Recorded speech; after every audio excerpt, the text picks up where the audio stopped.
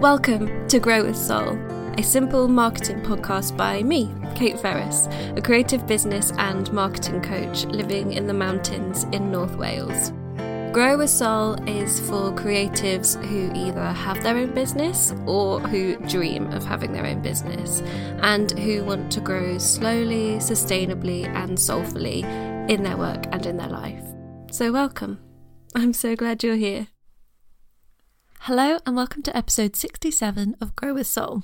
Today is a solo episode that follows on from episode 63 last month because I'm answering the second half of the questions that you guys submitted on Instagram. So these questions today are all about content and about strategy. So we've got some stuff on planning content on Instagram, business growth and transition, finding your values, dream clients, and many more. So without further ado, let's get going.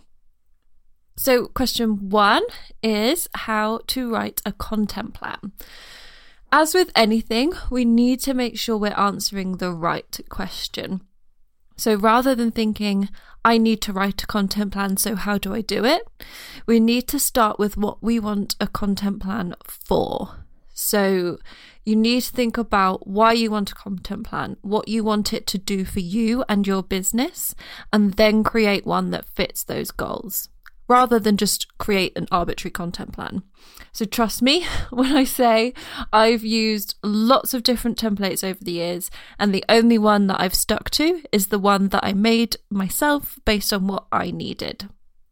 So you may want a content plan to help you through a specific launch or a really busy period. You may want one to help you post more consistently. You might want a structure to help you organize all your ideas. So each of these problems will have a slightly different content plan. So your first job is to get clear on what your content plan needs to do for you. So the job of my content plan is to help me post consistently. So I plot out ideas for posts in advance so I don't have to come up with something on the hoof whenever I realise, oh God, I've got to publish something. So my plan is split into a table. Each row represents a week and each column a channel. So I have blog, podcast, Instagram grid and Instagram stories.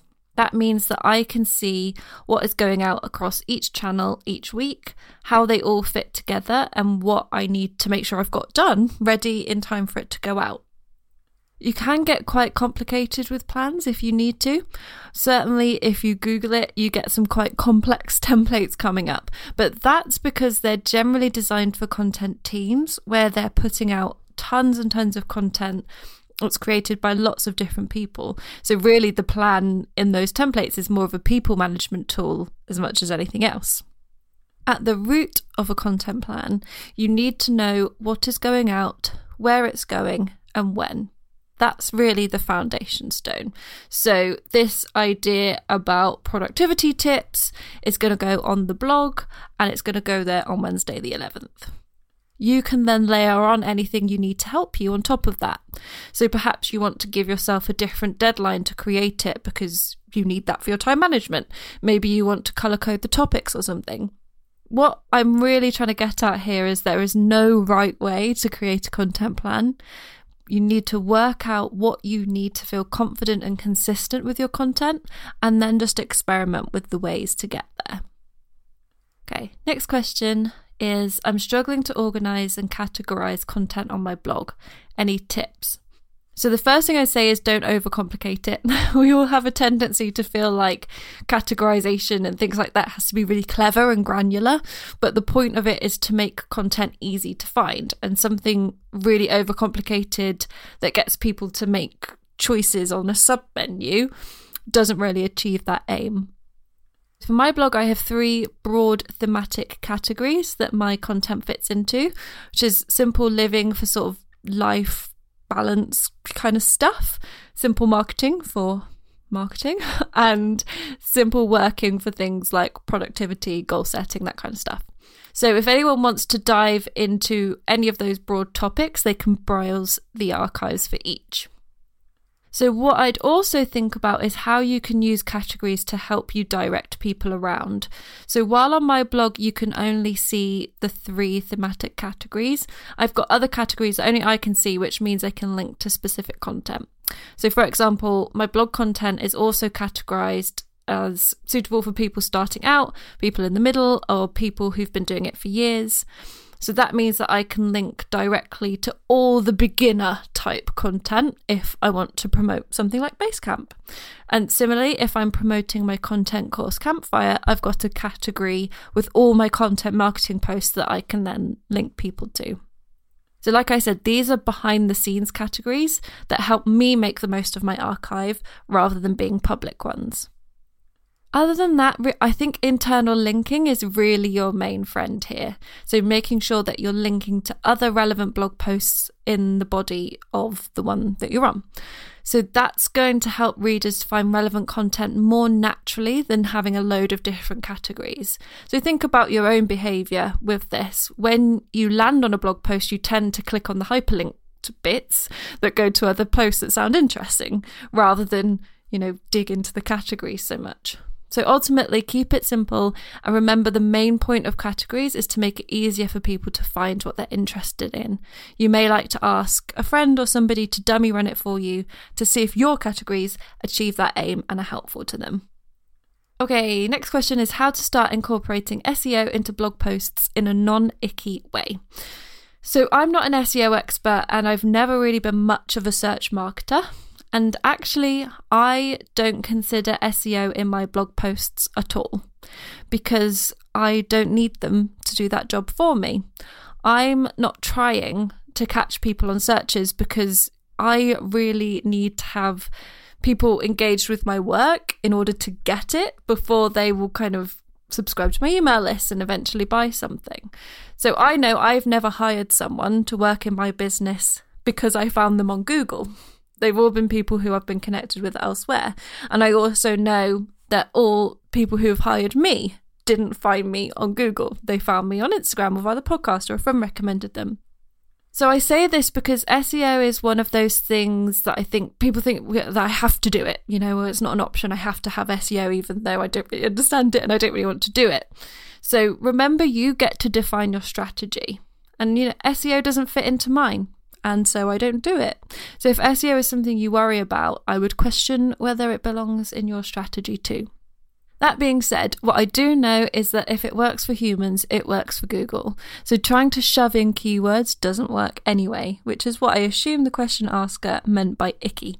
So if you want to SEO your post, you have to really start with what the person is searching for and what they want to find for that search.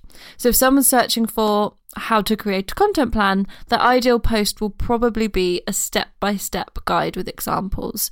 You can't create the post and then shoehorn in what you want it to show up for because that's not going to serve that searcher. So really start with the individual person, the person that you want to be finding this, the person making the search, and what they're looking for, and create your content accordingly. Okay, and so then I got 2 questions which were very similar, so I'll ask them together. So what steps did you take to grow your following on Instagram? I've just started. And then how do I build my Instagram from zero? Now here's the thing. Instagram changes, and so what works changes. What worked for me 3 or 4 years ago won't be the same now. So back then I posted every single day for about 2 years, spending at least an hour engaging with other accounts every day too. So I do think that frequent posting and engagement does still work, but the growth trajectory isn't as steep. So when I was doing this, you couldn't reply to comments on your own posts. So the only way to acknowledge a reply was to go onto the other person's account, where you might see that it's nice and you decide to follow. You don't have to do that now. Also, this was before Stories was introduced, which now takes over a lot of eyeballs in the app. So I know I spend far more time watching the stories of people I already follow than I do seeking and seeing new accounts. So although I had fairly rapid Instagram growth a few years ago, it has really, really stagnated over the last year. I think I've probably grown by less than 1,000 in the last year and a half. I know it's the most annoying thing to hear when you're stuck on a couple of hundred followers, but I really do wish that I'd focused less on Instagram growth. I reach a tiny proportion of my follower number now, and my email list is only about 1/10 of that number.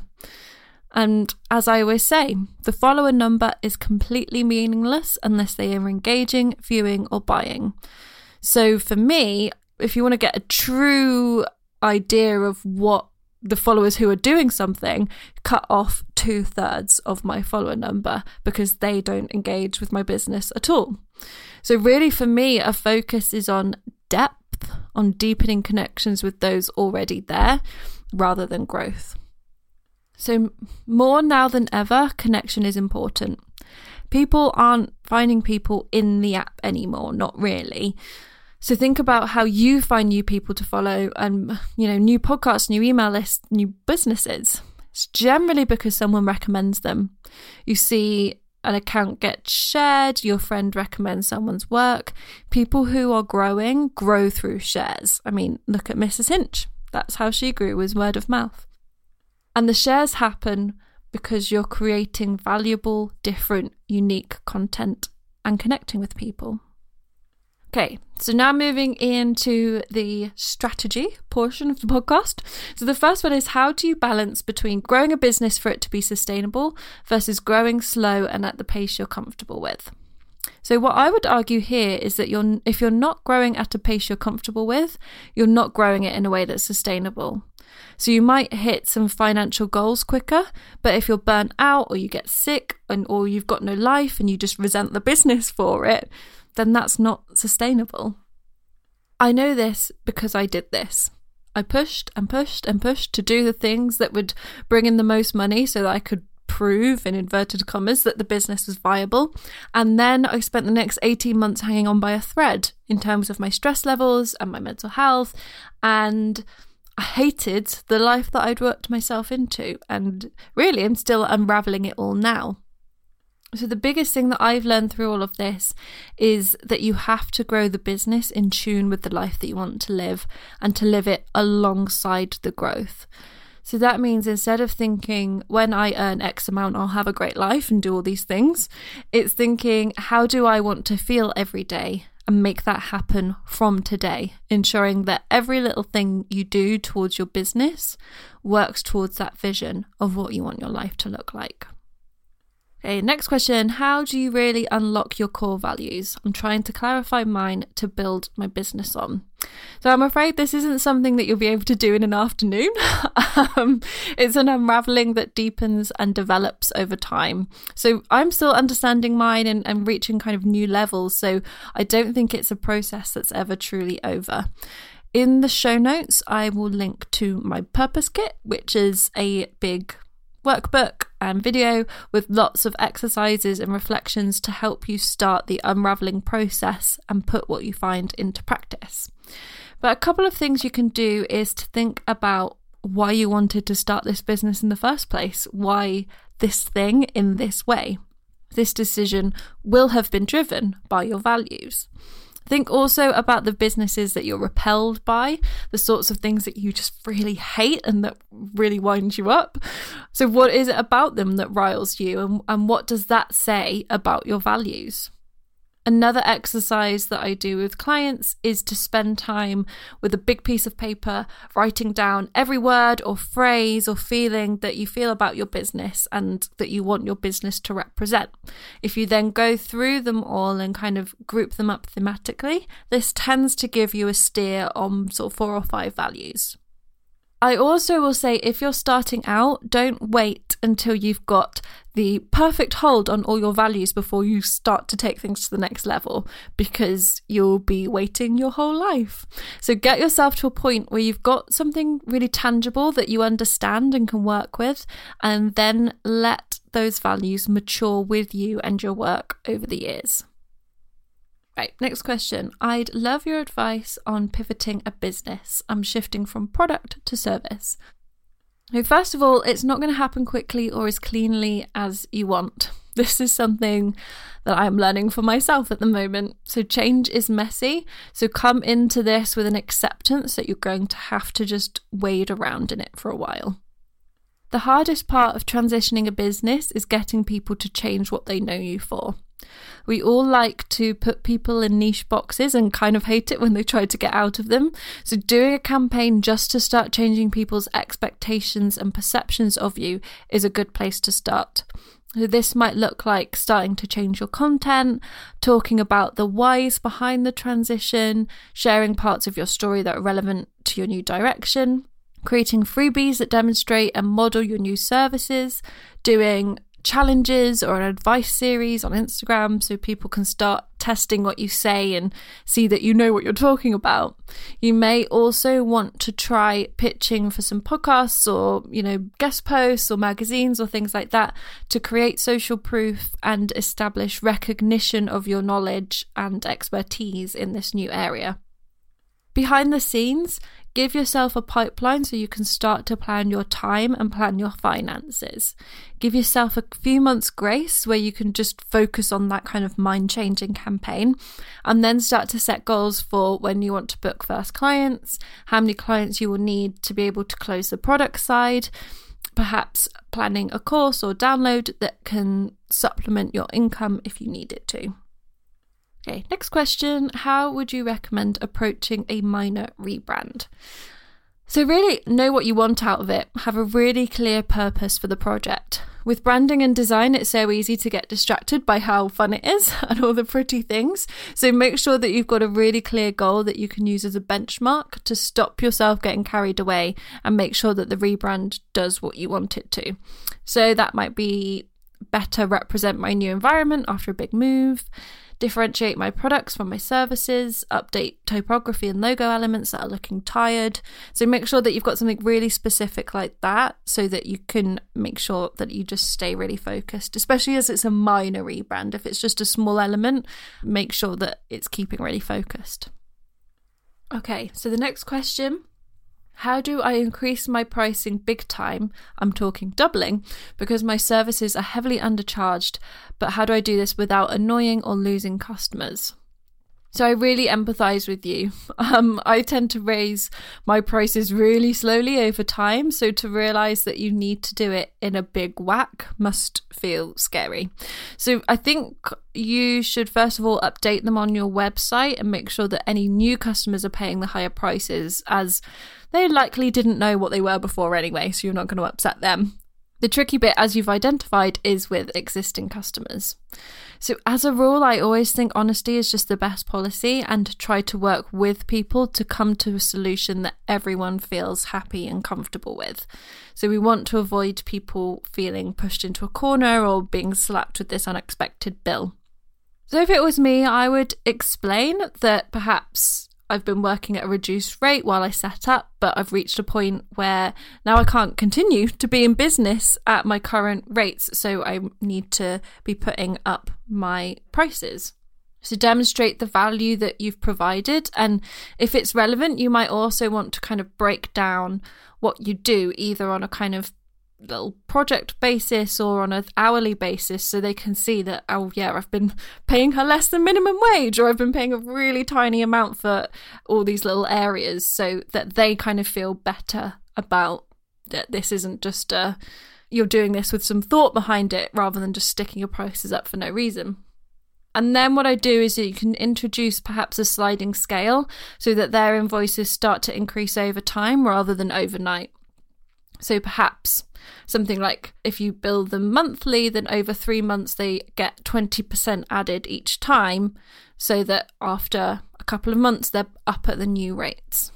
So depending on how many clients you have as well, you may be able to work with each one individually. If you've got kind of 3 people, then you can probably work out a payment plan for each of them that works. But if you've got more than that is manageable for, then choosing a blanket scale for everyone.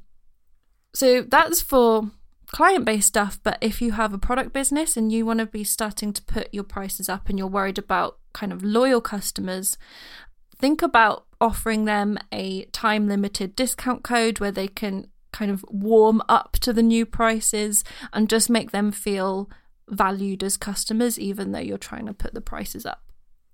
Okay, next question is, how do you deal with dream clients that you love to work with, but they don't have the money to afford your service? So I hate to say it, but if your dream client can't pay for your services, then they're not a dream client. So I get that they might be people whose businesses that you really love, but if they're not paying you, they're not a dream. So when thinking about dream clients and ideal audiences, yes, it's about value alignment and enjoying the work, but also about the logistics flowing smoothly and getting paid on time and everyone feeling really good about every part of the process. It's not you kind of having to chase for a payment that it's gut-wrenching for them to make. That's not dreamy, right? So you have a decision. Do you change what you do in order for it to be affordable for these types of clients? Or do you change your dream client? So I'd spend a little bit of time thinking about and researching these options. So if you change your services, perhaps from like one-to-one to a course, does that still align with your vision and what you want your life to be like and how you want to spend your days? If you look at the reality of working with a different type of client, does that feel like a compromise too far? If you're just starting out, I'd recommend picking one or the other for now, as you don't want a confused message to come to market with, but obviously you can always add the other thing in later. But if you're already pretty established in your business, it might be possible to do both. So to have maybe a self-led offering for those beginners and then pitch your services at a more advanced audience so that there's a flow that people can go through your business. Okay, next question. I'm a coach with two very different niche audiences, having relied on word of mouth for a few years. I'm now building out a proper website, but it serves only one niche. Do I really need two of everything? A website, blog, strategy, etc. Each niche has its own set of problems, but my skills are the same. So I always try to advise that people bring their services and customers under one roof. Exactly because, as you say, once you start to duplicate websites and Instagram accounts and everything, you are just duplicating work and you'll end up doing nothing but just trying to keep all the accounts going. So the only time that I would recommend splitting them out is if one audience would repel or be repelled by the other. So, you know, say you did a lot of work with like junk food companies or like burger vans, that would probably repel wellness businesses, like because they would think that you didn't understand them and that kind of thing. So that's what I think about, is whether one or the other will repel. Otherwise, they can fit together much more easily than you probably think. So, assuming it's not the case that they repel each other, you may need to just think a little more about the website structure. So making sure that there are clear signposts so that people can go to the content that's for them rather than stumble across to the wrong sales page. So that can be as simple as click here if you're just starting out, or click here if you're feeling XYZ. So as long as there are clear signposts, people will find what they need because that's what they're really tuned into. And then in terms of the blog, you can trust people to self-select. They can scroll past a blog post that's not for them as long as the kind of second or third resonates. So going back to the content plan, one of the tasks and purposes of your content plan will be making sure you've got a good balance of content for everybody so that at whatever point they're coming to the site, there's always something that they're finding for them. Okay, and the final question is, how do I bring more of me into my business? I want to share more of my teacher day job. So I really believe that this is harder than we think it should be, and that's because we find it hard to see the value and inspiration in our daily life because it's just our normality. I always think, oh, no one's gonna want to see that. That's just really boring. When I watch the exact same thing on someone else's stories. So being a little bit more objective is a good habit to get into. Again, here I want to start with, why do you want to bring more of yourself into your business? Is it because you want to connect with people on a more personal level? Is it because your day job will help demonstrate some of your expertise? Is it something else? So once you start with a goal or an aim, you can start to generate ideas more easily. So if it is that your day job helps to provide context for what you do in your business, then you can start to think about how you can show that, what people will be interested to see, the examples that most closely fit, the things that you can show that will give people an aha moment. If you want to be deepening your personal connection with people, then bringing them into your home and daily routine can do that, using examples from your own life and work in your content, sharing your goals and your struggles. So start with what you want to achieve by doing this and the people that you want to engage by doing it, and you'll find the ideas start to come more easily than with just the general question. So remember, if you are feeling at a bit of a crossroads with your business growth and strategy and you'd like a framework to help you choose your next path, my new program Immersion starts in a couple of weeks, which will help you work out what you want, how to get it, and make a plan to follow that road. So I'll pop the link in the show notes for more information. And as always, any other resources I mentioned will be in the show notes at simpleandseason.com/podcast. And you can find me on Instagram at simpleandseason. And that's in my stories is where I always ask for questions for these Q&A episodes. So if you'd like to ask a question, make sure you're tuned into those. If you have a friend who you think would really enjoy this episode, please do send them the link and share where you're listening online too. And until next time, I hope you grow with soul.